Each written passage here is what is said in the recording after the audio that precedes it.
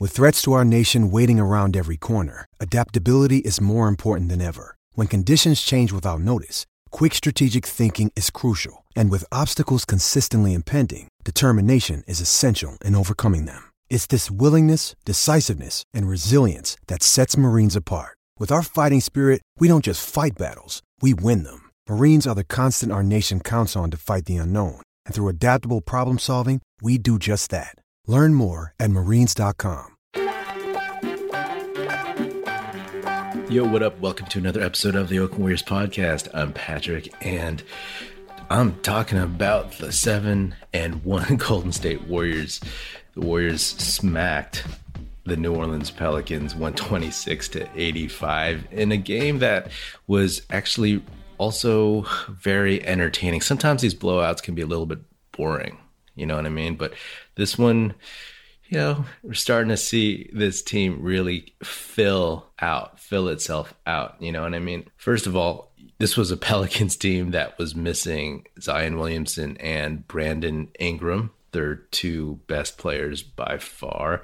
But this is what you're supposed to do. You are supposed to beat up on the bad teams. You are not supposed to have a letdown game, a trap game, whatever you want to call it. And, the Warriors over the years have been prone to those. But this Pelicans team is really bad.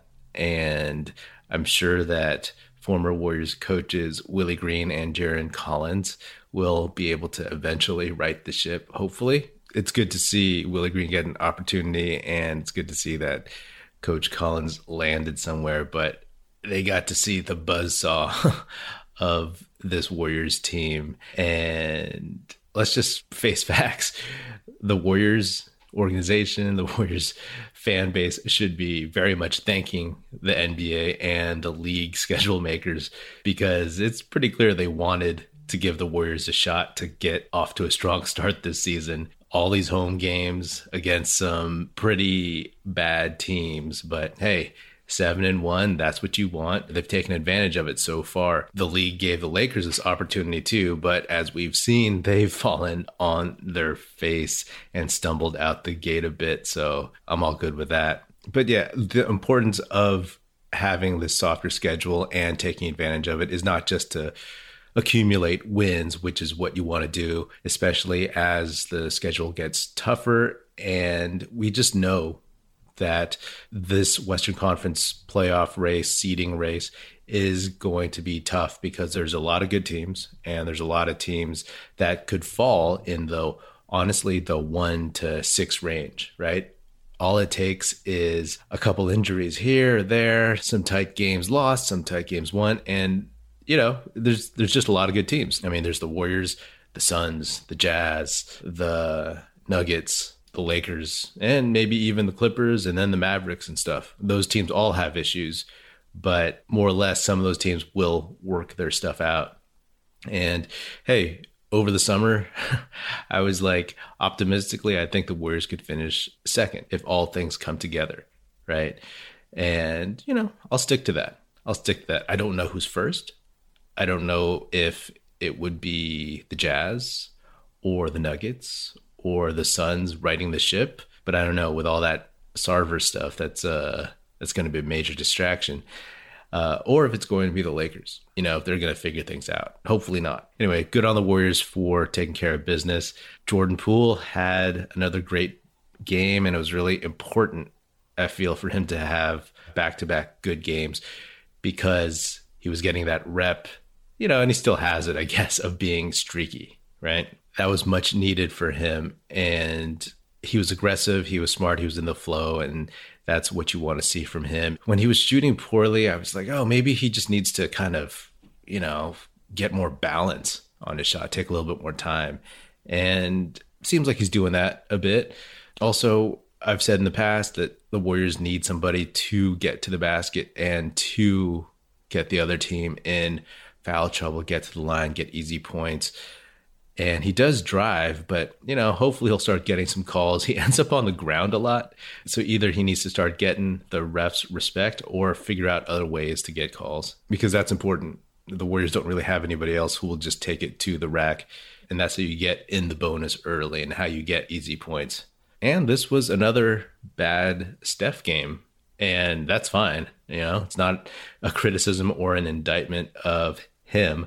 But what we're seeing is other guys step up. And these early games are where you build your identity. It's where you build your confidence, not just for these players in themselves, but amongst the other guys on your team and with the coaches. It's where they can see what you can do and earn their trust and earn minutes and get inserted into games when things actually matter. I mean, the obvious example of that is Gary Payton II. He's continued to improve every game. He's not hitting his 3-point shots. That's fine. They don't need him for that. But him finishing at the basket, playing tough defense, I mean, that's what you need. That's what you want from him. And his value is going to be huge. I said after the Lakers game and after the Clippers game, Andre Iguodala is old and you need him for those really important high leverage games and not necessarily all the games against lesser competition. You want to keep him fresh, and I'm sure they'll start doing that. And whereas before you would need to put Andre on point of attack guys or just to, be that defensive anchor, you could put Gary Payton out there for a lot of that, right? I mean, Andre wouldn't probably do as well against some of these younger point guards, but you put Payton out there and you get Andre in his ear, Andre on the bench telling him what he's seeing, giving him some pointers, and then, hey, you got Andre on the court by proxy. And seeing Poole break out of his early season slump, just want to emphasize, like all those names that you were hearing over the summer, especially Beal, Lillard as like another dominant scorer, Jordan Poole kind of negates that now. You don't need another all-star because you have Jordan Poole, who is young, cheap, and fits the role of what you need. And once Klay Thompson gets back, if Jordan Poole can slide to the bench and start giving you those minutes, I mean, that just makes this team so much more lethal. The depth of this team right now is impressive as they're gelling. But once you add Klay and soon Wiseman, it's going to be kind of insane. Obviously, like things have to break right for everybody, health, development, whatever. But even as it stands, this team is going to be very, very potent. Again, there's certain teams that will be tougher for the Warriors to play against, but that's what the season is, right? The season is for this Warriors team as it was for all the dynasty years. It's to prepare for the playoffs, right? Spent our whole Warriors fandom beforehand, like every game is about trying to get into the playoffs. And we saw what that was like the last 2 seasons where we're just trying to get in. Last year past the play-in game, and the year before just the worst team in the league. So those are always fresh in your mind. But this team right here, it's all long view. It's all about getting to that point. I can't wait to see this team in April. Knock on wood, everyone's healthy, but even if you have some nicks and bruises and stuff, having Klay back after a couple months, having Wiseman, having Kuminga and Moody getting a bunch of G League minutes and then getting spot minutes and garbage minutes in the league with the big league club, that'll be huge. The NBA is back, and at DraftKings Sportsbook, an authorized sports betting partner of the NBA, the key to victory is a strong starting 5. New customers can bet just $5 on any NBA team to win their game, and if they do, you win $200 in free bets. So why not make your roster Washington, Washington, Washington, Washington, and, oh yeah, Washington. DraftKings Sportsbook customers can also get skin in the game with new same-game parlays. Combine multiple bets from the same game for a bigger payout. The more legs you add, the more money you can win. DraftKings is safe, secure, and reliable. Best of all, you can deposit and withdraw your cash whenever you want. Download the DraftKings Sportsbook app now. Use promo code TBPN. Bet just $5 on any NBA team to win their game and win $200 in free bets. If they win, you win with promo code TBPN this week at DraftKings Sportsbook, an authorized sports betting partner of the NBA. Must be 21 or older, New Jersey, Indiana, or Pennsylvania only. New customers only. Minimum $5 deposit and $1 wager required. One per customer. Restrictions apply. See DraftKings.com/sportsbook for details. Gambling problem? Call 1-800-GAMBLER. I got to go back a little bit, and I've said on this podcast how much I wanted Gary Payton to get that 15th roster spot. And I just got to go back and give credit to Aram in Toronto because he was on the show over the summer and he was saying that he wanted Gary Payton II on this squad even before the draft. I was like, yeah, okay. I guess I'll take that as a defensive ace. But I still wanted, this is before Nico Mannion left for Italy. I wanted Nico Mannion on the team still. And all things being equal, Gary Payton's fit and his ability to give the Warriors what he's giving them right now, yeah, I'll take that over 20-year-old Nico Mannion. I mean, Gary Payton is 28 years old. So even though he doesn't have that many NBA games under his belt, that dude is a grown-ass man. He's savvy. He's been around the NBA for a long time with his dad, and he knows his role and isn't trying to do too much. He's taking what's coming, taking what the game is giving him, taking what the Warriors offense is giving him. And that massive dunk again on the Pelicans, it's like, come on. Like, when was the last time the Warriors had that kind of vertical threat from the guard position? And just having that option to throw it up there to like use verticality. I mean, totally different position, but hopefully James Wiseman is seeing this and seeing how many easy lobs he could get on the break, in transition, or in set offense. I mean, the Warriors are barely using the dunker spot pass. Obviously, those turn more into layups, but, once you throw Wiseman in there, I mean, hopefully he's learning what he needs to do on defense, because that's the main thing that's going to keep him out of games. I think at some point last season, it was like, oh man, if we could just combine Wiseman and Looney into one player, like combine Wiseman's physical gifts and offensive gifts and add Looney's defensive acumen and discipline and know-how, then you'd have an instant all-star. Okay, maybe not an all-star, but a hell of a player. And that vertical threat, man, it just unlocks so much for this team. And it hypes people up, Another thing I noticed was like, man, again, seeing how many shooters the Warriors can have on the court at any time. They always have at least 3 shooters to some extent on the court. I mean, they start out with Steph, Jordan Poole, and Wiggins, and it's debatable if you want to call Wiggins a shooter, but he can hit some shots when he's online. But beyond him, you have the option of throwing in Bielitsa, Otto Porter Jr., Damian Lee, and then eventually you'll get Klay Thompson back, the second greatest shooter of all time. And then Moses Moody eventually will be trustworthy to throw in there for earlier minutes when you need him. That guy will start draining shots even more so when the calendar flips in 2022. So you can always have shooters out there. And then, I'm sorry, you throw James Wiseman in there with Draymond Green, and then you really, really have a lot of options. And the passing on this team is just kind of, I mean, it's insane. Again, the Pelicans are terrible defensively, just breakdowns everywhere. But Andre Iguodala, he had 10 assists. He had a lot of fun out there apparently, and that just highlights how useful he is in this offense on this team. He signs with another team, he's just standing in the corner playing defense on a wing, and just waiting for someone to throw him the ball. But his intelligence, his skill set, the fact that like he doesn't have to score many points, that's not what he does at this stage of his career. He doesn't do that, and that's not his value. And he gets the most out of that on this Warriors team.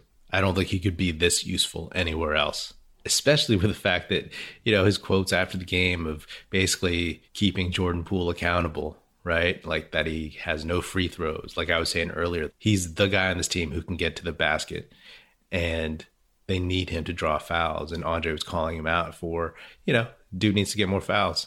He needs to get to the free throw line more, figure it out, work on it. And then also contribute in other areas like, getting more assists, rebounds, etc. And we already know that he's a big fan of Wiseman and sees probably in his interactions with him, like how he needs to encourage him. Jordan Poole has that swagger. He's probably a little cocky, very confident all the time. So, you can push him a little bit, you can tease him and draw that out of him. Wiseman, maybe a little bit more of a sensitive soul, we'll say. I don't know. But that kind of person, Andre sees, you have to encourage a little more. You have to push him a little bit more. You have to give him more positive reinforcement and stuff. And it's fascinating to see Andre work both on the bench and on the court. And again, like, this team is so much better with him on it. We all know Steph, Clay, Draymond are the quote unquote big three, but Andre's been there, the older dude, as we all know, the adult in the room, and even more so now with literal kids on the roster. And lastly, I've talked about in the past how I wanted Trey Murphy at the 14th pick. Airman Toronto did as well a little bit, but I'm happy with Moody.